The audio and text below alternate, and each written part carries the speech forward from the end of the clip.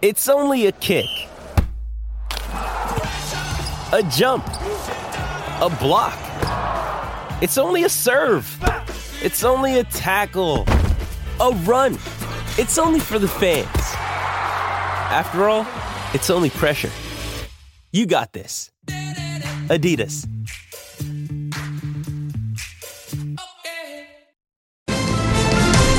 You're watching Global BC. This is Global News Hour at 6. Good evening and thanks for joining us. We continue to unravel the mystery tonight around an Oregon family found safe in BC days after disappearing into the wilderness. The family of 4 was supposed to fly to the Philippines when they suddenly canceled their tickets and somehow ended up near Dease Lake. John Hua has more on what we're learning about exactly how and why they ended up in the backcountry. It's hard not to lose yourself in the beauty of Kiniskan Lake. But there's plenty of reason why you shouldn't get lost there. It's a great distance to travel with no communication. There are no cell towers, there is no cell service, limited gas, and a limited accommodation. That's why search and rescue crews were elated to find a missing Oregon family Wednesday, including 2 children, just 2 and 3 years old. It's always the same response, but your emotional toll is a little bit heightened when there's children involved. RCMP first discovered their 2018 Toyota Yaris with Oregon plates on Monday, abandoned near Highway 37 in the Dease Lake area. A note left on the vehicle suggested the occupants ran out of gas and might have gone searching for more 8 days earlier. Search and rescue teams spotted 4 individuals on the west side of Kiniskan Lake at about 3 p.m. Wednesday. That's a distance of more than 100 kilometers in the deep backcountry. They said that they were okay, and they're helping them out right now. When I was talking to the officer, he said they were feeding them right now. Families say they thought Jeffrey Fan and Michelle Lasaka were taking the kids to the Philippines at the end of May. But when someone from Portland Airport called to say the tickets were canceled and the bags abandoned, worry and confusion started to set in. I don't know what's going on. They're running away from something. They're in trouble. RCMP say the couple crossed the border near Fernie and claimed they were heading north to Alaska, but were caught unprepared while camping along the way. Alaska or Canada, we don't have any relative up there. So I'm kind of shocked when they go up there. Their family says whatever the reason for the northern adventure, they hope the next stop is back home. John Hua, Global News. Breaking details tonight in a crash that has claimed 3 lives. It happened in the BC interior near Cache Creek. Police say just after 11 this morning, 2 vehicles collided at the intersection of Highway 97 and Highway 99 just north of Cache Creek. RCMP say a southbound commercial vehicle slammed into a car that was turning left onto Highway 99. All 3 people in the car were killed, believed to be 2 adults and a child. There's no word yet on where the victims were from. The highway fully reopening to traffic just a short time ago. A 47-year-old Surrey man is now charged in connection with a murder on Commercial Drive. It happened last fall. Police say on October 12th, the 33-year-old victim, Joseph Jandrew, was found on the drive near East 1st Avenue suffering stab wounds. He was rushed to hospital where he died. Today, police announced Ranjit Sangha has been charged with second-degree murder. Our investigators were not able to find a relationship and believe this to be one of the first times they've met. We do just know this was a brief altercation that led to Mr. Jandrew's death. RCMP divers have now recovered the body of a Delta man who drowned in Alice Lake north of Squamish. Friends say the 20-year-old was swimming near the southwest side of the lake yesterday when he went into distress and disappeared. Just after 1 this afternoon, divers found the man's body. No names have been released. Vancouver police are warning the public after a terrifying scam. Fraudsters posing as agents from the Canada Revenue Agency now taking their rip-off game to the next level. Romina Dea is live with the details tonight. Romina, they actually impersonated police officers and confronted one victim. That's what's shocking to the police when they were telling us the details today, Chris. This victim is traumatized after she was arrested, handcuffed and kidnapped by fake officers. It happened around 4 p.m. yesterday in Vancouver. The 58-year-old Surrey woman was in Vancouver when she received a call, what appears to be a random call from someone claiming to be from the CRA. The suspect told her there was a warrant out for her arrest because she owed money on her taxes. She was then connected to another fraudster claiming to be an RCMP officer, and he somehow manipulated the woman into giving up her location. Moments later, she was approached on the street by two men who looked like they were wearing RCMP uniforms with guns. It's unclear if the weapons were fake or real. She was handcuffed, put in the back of a car. She was scared into withdrawing $6,000 from a bank near Cambie in West King Edward. And the story doesn't end there, Chris. They then drove her to Surrey and made her deposit the money into a Bitcoin machine. And once the transaction was complete, the suspects fled, leaving the victim behind. This incident has taken the CRA scam to a new level. Taking physical control over somebody can be considered kidnapping or unlawful confinement. We're taking this investigation very seriously. We're reminding people to hang up whenever they receive a phone call from the CRA. If you're at all curious and you want to make contact with the CRA, please use a publicly available number for the CRA and call them yourself. Now, the two men posing as officers are described as white with brown hair, about 25 to 30 years old. They were driving a black, older model, four-door sedan with worn-out seats. That's all police can tell us at this point. It's very early in this investigation. So if you saw anything suspicious in Vancouver or Surrey yesterday and you haven't called it in yet, police are asking that you please give them a call. Back to you. All right. Thank you, Romina. Citing a lack of transparency, Surrey councillor Bruce Hain is cutting his ties with the Surrey First Party. That party swept the city council elections in 2014, led by sitting mayor Linda Hepner. But with just months to go until the civic election, Hain says he's come to realize his goals don't align with the party and he will sit as an independent.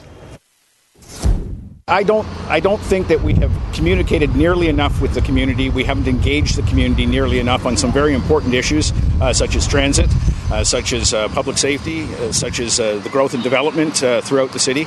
And I believe that we need to be communicating a lot more with the community. I consider what the councillor has said as being pretty hypocritical. I know as late as last week he was looking for support for a mayoral. So what happened? I don't know, but I'm really, I think it's an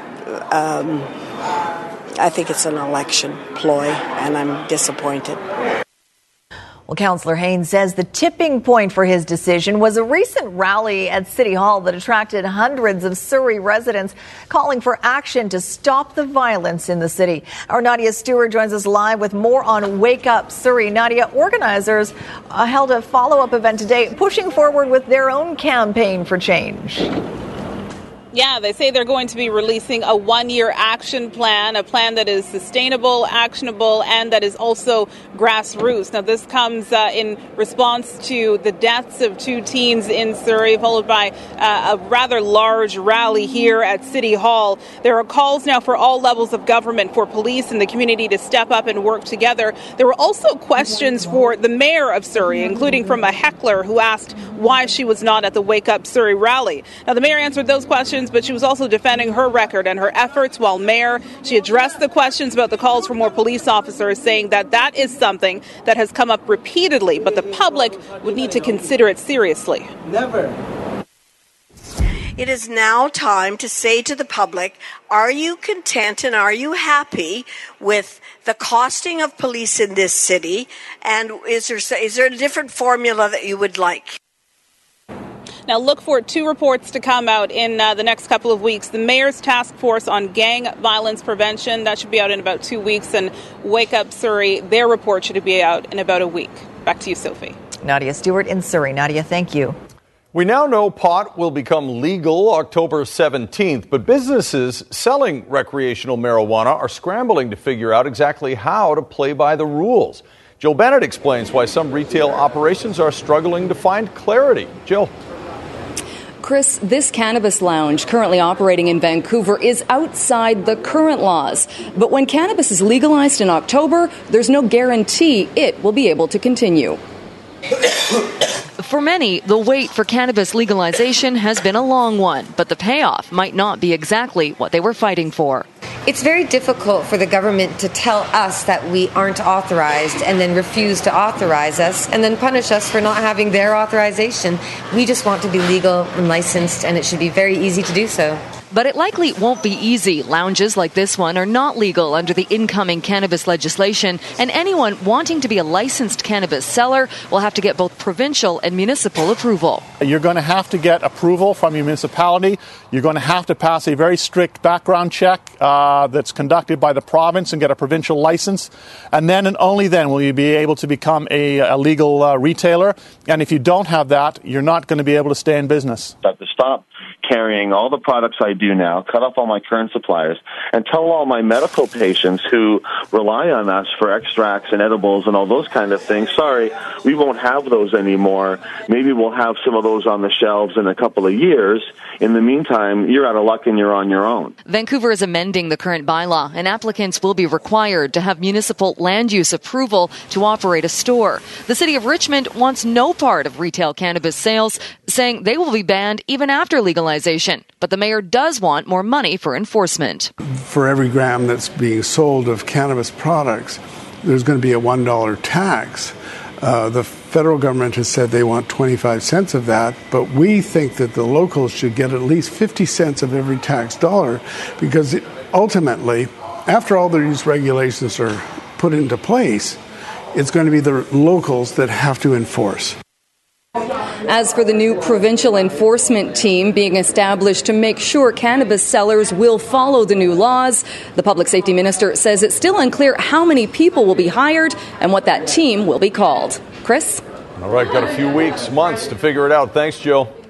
TransLink is bucking a ridership trend. While many cities across North America are seeing a drop in transit use right now, ridership in Metro Vancouver is up.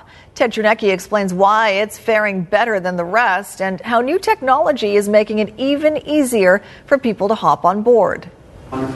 As an annual general meeting goes, this was a benign affair. No heated exchanges between management and irate commuters. TransLink is wallowing in its annual service performance review that suggests the system is getting better for the customer because, says the chief executive officer, it has to. We are actively managing to the expectation of 1 million new residents here over the next 30 years. That is the basis for really everything that we are doing in TransLink in so many ways. Ridership system-wide is up on average 5.6% in 2017, and that's not only because of the new Evergreen extension. Ridership is up across the board and in every region. Even the crowded Canada line is up 11% from the year before. We have a strong economy in this region. We went through a period where we didn't have any transit expansion, and now we're expanding transit, and people are taking advantage of that. And new this year is an interactive app that allows anyone to drill down deep into TransLink's collected data. Before, you'd have to sift through hundreds and hundreds of PDF files. Now you can not only search for specific traffic patterns, you can even download the data. You can go onto a user-friendly visualization tool and look at your particular bus route you're interested in or your particular bus stop and see in a graphic format the ridership. You can already track where your bus is, but TransLink is also working with third-party software developers so that you'll not only know when it will arrive, but also how full it is. Ted Chernecki, Global News. But first, it's not uncommon for employers to have dress codes. But an Okanagan woman has filed a human rights complaint after losing her job for not complying. As Global Okanagan, Shelby Tom reports the dispute started because the woman refuses to wear a bra.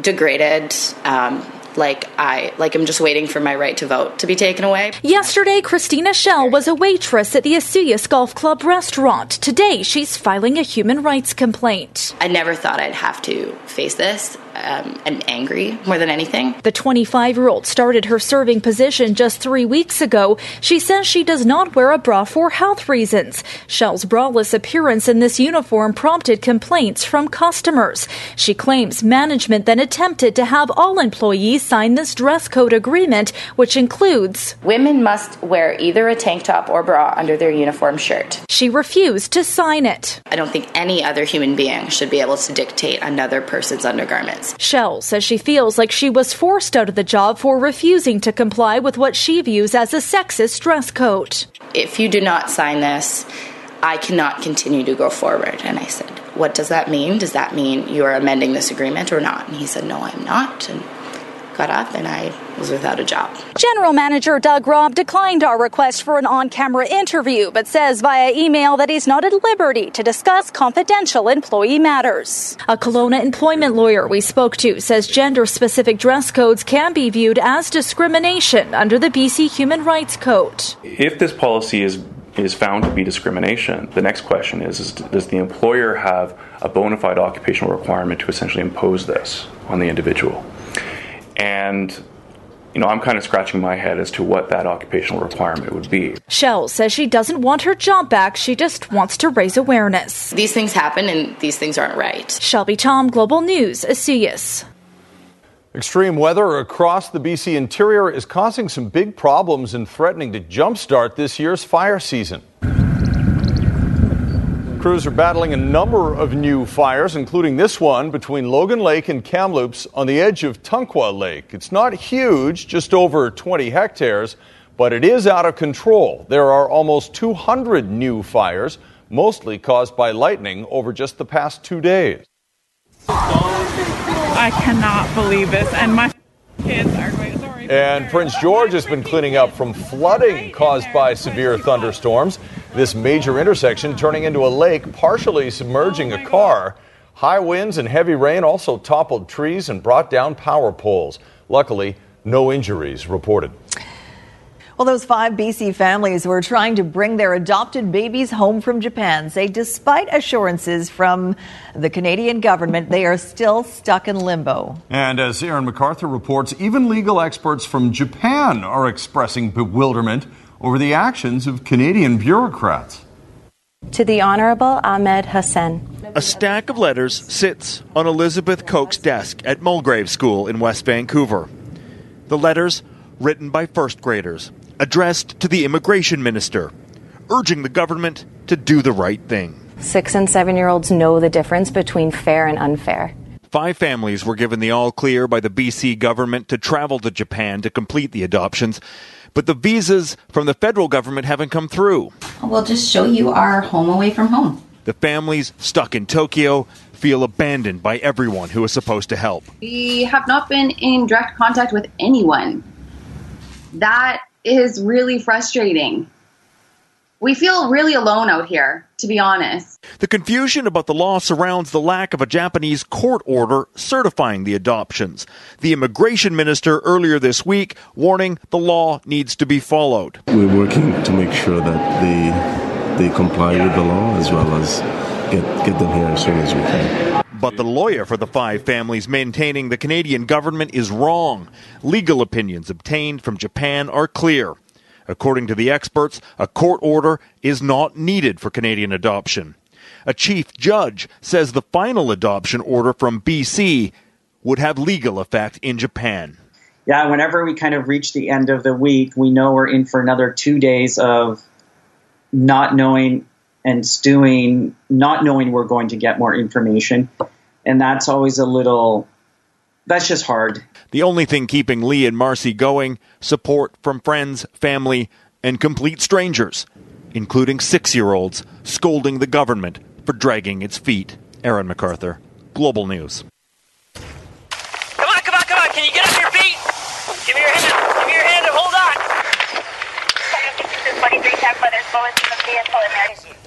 Nevada Highway Patrol troopers rush in to drag a man away from his burning car and find themselves in a hail of bullets.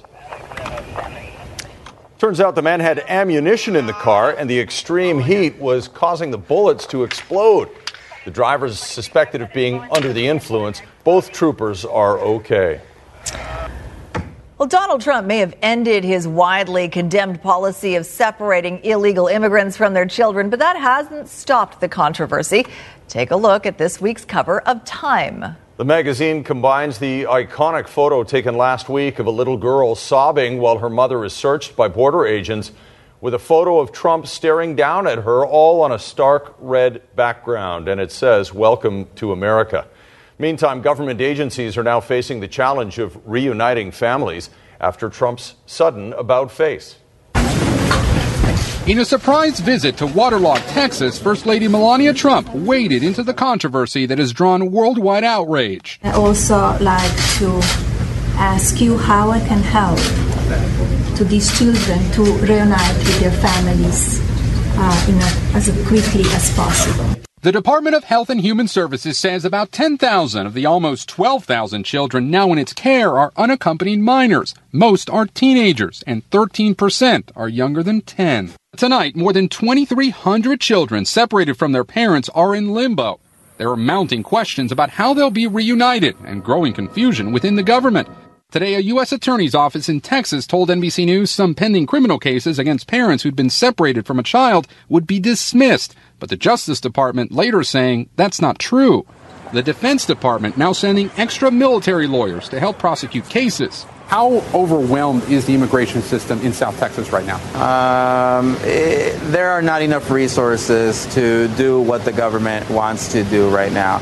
Today, mayors from major U.S. cities gathered at the border, calling this a humanitarian crisis. The reason that those children cannot be reunified is because the system has been overwhelmed by this policy. Despite repeated requests, our cameras haven't been allowed inside migrant children's shelters around the country. But new images released by HHS show living conditions inside facilities in Florida and Virginia. Kids doing homework, eating meals at cafeteria-style tables, and playing soccer. For the youngest, there are cribs, high chairs, and small beds with brightly colored linens. And the First Lady generated still more controversy with her choice of outerwear as she flew to Texas. The back of her jacket saying, "I really don't care, do you?" She had changed into another coat by the time she arrived, and her director of communications dismissed any suggestion that the jacket was sending a message. But Donald Trump tweeted this afternoon that it was a dig at the media and so-called fake news. Well, we have some breaking news to tell you about right now, and a new fire that has just broken out right on Kamloops' doorstep. The fire's in the area called Bachelor Heights. The flames apparently visible from downtown Kamloops and many other areas. A number of firefighters have been dispatched, and we're told that they're calling for all available resources to head to the scene. Now, there are unconfirmed reports there are homes in that area as well. This story just breaking in the last little bit, so we'll continue to update you as we get more information. Now, the animal that became an international sensation by mastering sign language has died. Coco, the lowland gorilla, died in her sleep at the age of 46. As part of an experiment, she learned to sign more than 2,000 words, a vocabulary about equal to that of a human toddler. That skill and her motherly attachment to her pet cats helped change the world's attitude about animal intelligence and empathy. Well, the Prime Minister of New Zealand has made history. 37-year-old Jacinda Ardern gave birth to a baby girl this morning, and both are doing well. Ardern is the second elected leader to have a child while in office, nearly 30 years after Pakistan's Benazir Bhutto. It's the first child for Ardern and her husband Clark, and if they've picked a name, they're not saying yet, Ardern plans to take 6 weeks of maternity leave before returning to work. It is the final resting place of some of BC's most notorious criminals and has been for more than 100 years. But as Paul Johnson reports, even though it's right in the middle of Metro Vancouver, most people don't even know it exists. Across the path from a cluster of high-rises in New Westminster is a patch of ground that even locals know little, if anything, about. We walk through here 2 or 3 times a week. Oh, I think I've heard about that.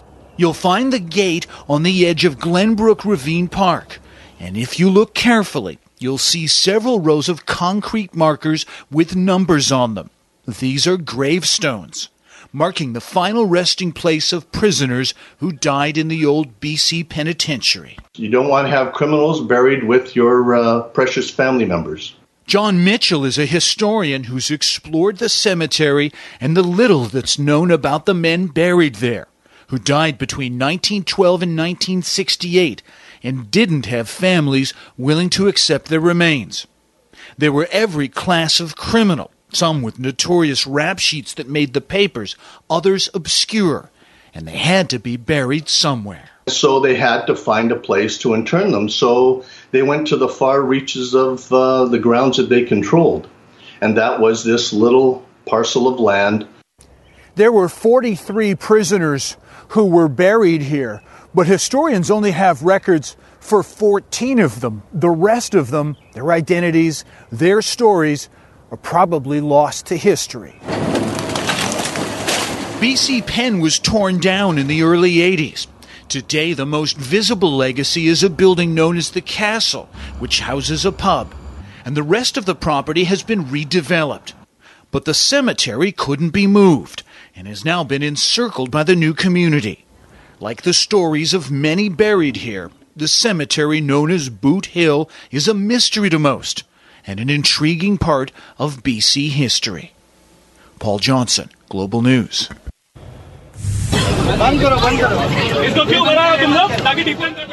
This looks like an in-flight disaster, but that is not smoke. We'll tell you why passengers were angry more than terrified right after the forecast. All right, meteorologist Christy Gordon joins us now with a look at our forecasts. So much going on throughout BC on this first day of summer. Christy? That's exactly right, Sophie. I just wanted to give you a quick image. I know it's tough to see, but just these are the lightning strikes across the province yesterday, thousands of them. The areas in red are the new fires that were ignited, and I can expect, and you can expect, an image like this to be created at the end of today as well, because this is the action that's going on. I showed you that earlier. Keep in mind, across the north, our lightning detection system doesn't extend that far north, but there are lightning strikes all the way up into the BC Peace River area as well. So we are still on severe thunderstorm watch. We'll let you know if any more develop this evening. There definitely is that potential. And for tomorrow, the areas in yellow here, these are the areas that have the potential of severe thunderstorms. So confining it more so in that southeastern corner of the province, but all of the areas in blue still could see thunderstorms. Now, a lot of people know that you don't want to stand under or near a tree, certainly near a tree, because the lightning can actually travel through the ground. But here's an interesting one. The most dangerous place to be would actually be out in the open. You do not want to be caught out in the open, because then you're the tallest object, and that's where you have the best chance of being struck by lightning. Under a tree is right in behind there, and in a boat and in the water, also very dangerous. So you want to head indoors or into a car would be your second option. Check out our Sky Tracker app. It's a good one when we're dealing with severe weather. It will show you exactly where those thunderstorms are, where they're going, and which areas have the warnings. And you can also check me out on Twitter. There's your forecast for tomorrow. So much easier conditions across the north coast, but from the BC Peace River down through Prince George, we're expecting thunderstorms, but the bulk of the big action will happen in these areas here. So temperatures still above seasonal, a number of showers and thunderstorms. We have showers in the forecast for areas north into Courtenay, Campbell River, and towards Squamish, but we should be dry here in Metro Vancouver. Just a very slight chance of an isolated shower tomorrow. Your weekend looking good until Sunday evening, when we have a chance of showers once again. A great shot from Michelle in Prince George. That was the thunderstorm that rolled through Prince George yesterday. And I want to tell you a little bit about a new program that we're going to have on Wednesdays. It's a We Love Water Wednesday starting next Wednesday. And you can share your water saving tips on Twitter. Just hashtag We Love Water, and if you want, put in welovewater.ca, send it to me, and we will check out your Twitter water saving tips coming up next Wednesday. We love water. Thank you very much, Christy. Sure do. Well, an AirAsia pilot is being accused of putting the health and safety of his passengers at risk. When passengers sitting on a tarmac in India began complaining about long delays, the pilot ordered them off the plane. When they refused, because it was pouring rain, they say he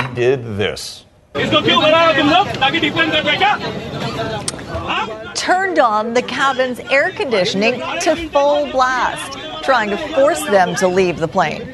Passengers say they were coughing and choking, some even vomiting, and children were crying. They were finally taken to the terminal and left 4 hours later on the same plane. AirAsia is only saying the mist was a normal condition in very humid conditions. All right. Finishing touches on the Sportscast, and Squire is good to go. Yes, I am. And the NHL is going to be good to go, at least. The Canucks will be on October 3rd. That's when the regular season will start at home against Calgary. Of course, you'll get multiple home games against all the teams in the Canucks neighborhood, the Pacific Division. But when will teams from far-off lands visit? Well, here's a few notables. We gave you a list. Bruins, the champs, and the champs from the year before will all be in October. Montreal visits November 17th. Winnipeg will show up twice this year. Predators on the 6th. The Lightning, who right now are the favorites to win next year's Stanley Cup, the 18th. And the Maple Leafs, I think that's a Wednesday night game. Maple Leafs in town on March 6th. Look at Lionel Messi. Does he have a headache or something? Ugh. Not another Argentinian game. I got to put this team on my back. But he couldn't do much today. Across at the other end. Oh, that's a gift for Rebic. That is a tragedy. Willie Caballero just giving it to Ante Rebic, who scores there to make it 1-0 in the 53rd minute. Then, Luka Modric, we'll take one more look at this. Actually, that is a brilliant shot. He could have put that down and dribbled around the keeper. Oh, Dana White's the coach of Argentina. That's interesting. Watch Luka Modric here. Is he going to go this way? Nope. That way? Nope. Wait a minute. There you go. Back of the net. Brilliant. Argentina's in serious trouble of being knocked out of this tournament before the knockout stage. That boy can't even look anymore. Needs to be consoled. Croatia the win over Argentina, 3-0. Rocket engines, Denmark. Australia, Denmark. Christian Eriksen. Another nice shot from in close. Off the bounce, 1-0 for the Danes. But penalty kick.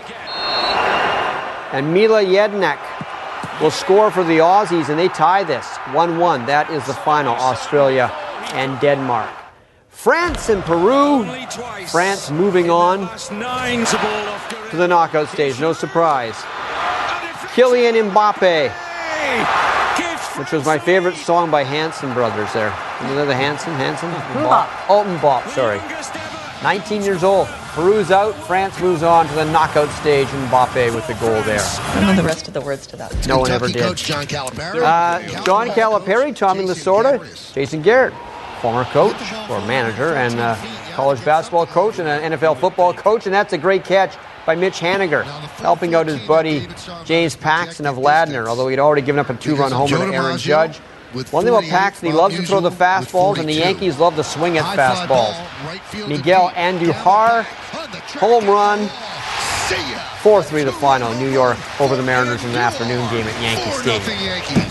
Tomorrow night at Rogers Arena, Canada's men's basketball team will take on China in an exhibition game. You can see NBA stars like Kelly Olynyk and Corey Joseph play for Canada as they use this game as a tune-up to qualify for the World Cup of Basketball next fall. Despite just missing out on qualifying for the last Olympics, Canada is a country on the rise on the international basketball stage. Barring disaster, we should make it to next year's 32-country World Cup of Basketball. Despite the fact superstars like Andrew Wiggins are not taking part this summer in qualifying, there's plenty of talent to get the job done. We've got a lot of good players in our country, and if somebody can't make it and somebody doesn't play, the depth is why we're a strong contender to still be pretty darn good. 27. It's 29. Hopefully, players like Wiggins and Cleveland Cavaliers center Tristan Thompson will play for Canada next September in China. That would give Canada a real shot at a medal. Some players always make time for the national team, like Corey Joseph and Kamloops native and Miami Heat forward Kelly Olynyk. It's important. The country that gave you all the opportunities to do what you do in life and kind of raised you, and no way to give back to that, and no way to give back to the nation and the people that supported you and helped you be where you are. But even more exciting is the youth movement in Canada. 18-year-old R.J. Barrett, who will play at Duke next year and is the consensus number 1 NBA pick in the 2019 draft, leads a group of young Canadians with out-of-this-world skill sets. They want to be on the stage at a young age. They want to be great, and they haven't been spoiled with any of the benefits of the game yet. So it's just raw love for the game. I mean, I think it's just going to keep growing. We're on an upward trend, and I don't think it's stopping anytime soon. Canada will play 2 more qualifying games next week in Ontario against the Dominican Republic and the Virgin Islands as they pursue a spot at next year's World Cup.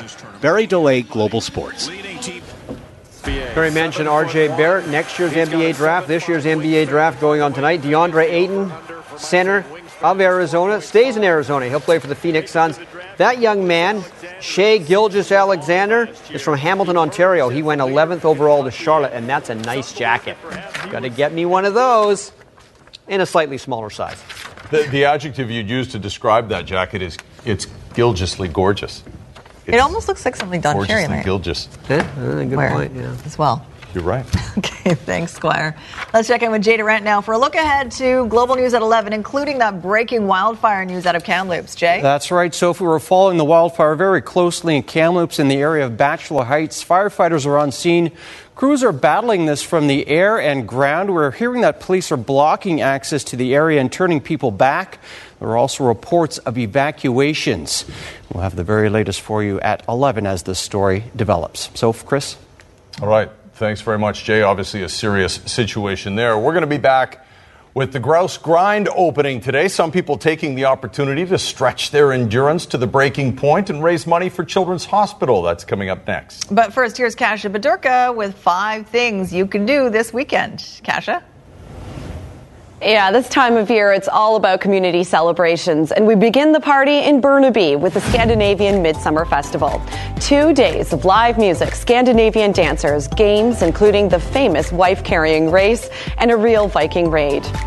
The first ever Port Moody Community Fair is happening Saturday. Among some of the highlights, mini train rides, an inflatable slide, an arcade truck, and a Science World demo. The view from the mountaintop at the Sea to Sky Gondola is stunning. The view at sunset, breathtaking. Every Saturday during the summer, enjoy 50% off your gondola ticket after 5 p.m. to take in the sunset from their remarkable patio. Who doesn't love strawberries? The Strawberry Festival is on with music, bouncy castles, activities, and food, including the star of the show, strawberry shortcakes. National Indigenous Peoples Day celebrations are happening across Canada, including events at Fort Langley and the Gulf of Georgia Cannery. There will be performances, storytelling, workshops, and more. For more on this, head to globalnews.ca/5things. 5 Things to Do is brought to you by BCAA. Get a BCAA membership and save with our many partners. Plus, get the best roadside assistance.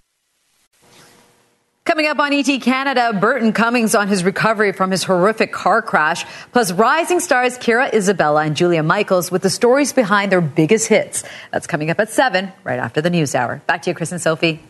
All right, thanks, Sangita. Well, it was a big day for hikers as the Grouse Grind opened today for the summer. And as Jennifer Palmer reports, some people were up at the crack of dawn and weren't satisfied with doing it just once. All for a good cause, of course. After being shut down for seasonal maintenance, the Grind reopened. Oh, yes, I am. I've been waiting 6 weeks. Yeah, I'm really excited. Constant stairs. You don't really get that anywhere else. It's a beautiful day for a hike, but not just any grind on nature's Stairmaster, one with meaning and purpose to help BC Children's Hospital Foundation. I have a little boy. He's 2.5.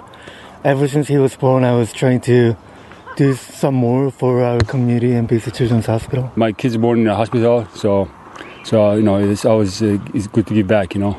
The 4th annual Multi-Grouse Grind Challenge at Grouse Mountain has raised thousands for BC Children's Hospital Foundation, so cardiology programs can be supported.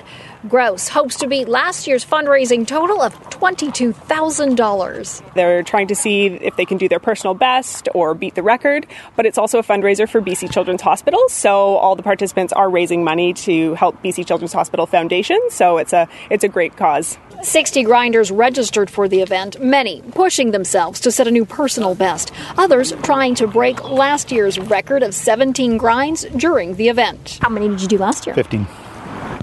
15? Yeah. So you're hoping for 16 at least. Record is 17 though. Oh, well, that's for young people. The challenge is on until 10 o'clock tonight, but the true winners are the kids who will benefit from the funds raised for BC Children's Hospital.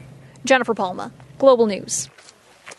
Well, good for them. How many have you done today? It's good. I've done 7. I'm on my 8th. This is 14. 14. Well, they still seem so energetic. Oh, this is number 10. Grind obviously is still busy tonight. A number of multi-grinders well into double digits. They can keep at it right up until dusk, which is about 10 o'clock tonight. Wow. Go for it. All to raise money for the BC Children's Hospital. And there is one runner who's also doing it for Cops for Cancer. So good luck, Astrid. Hope you do that many times as well. Okay, last word on weather before we go. Sure. So lightning strikes still all over the province. We're not expecting the thunderstorms to die down until probably midnight. So keep your eye on the sky if you hear lightning go indoors. There's your forecast for Metro Vancouver. Mainly cloudy, slight chance of showers, but still no major rain in our forecast. A nice weekend, though, for most. All right. Something special to end the show. We're going to do the grind together as a team just once. Yes. Only once in one day. Yes, as we say goodnight, we are going to celebrate National Indigenous Peoples Day. Here's a look at the ceremonies and celebrations right across the country. Have a good evening.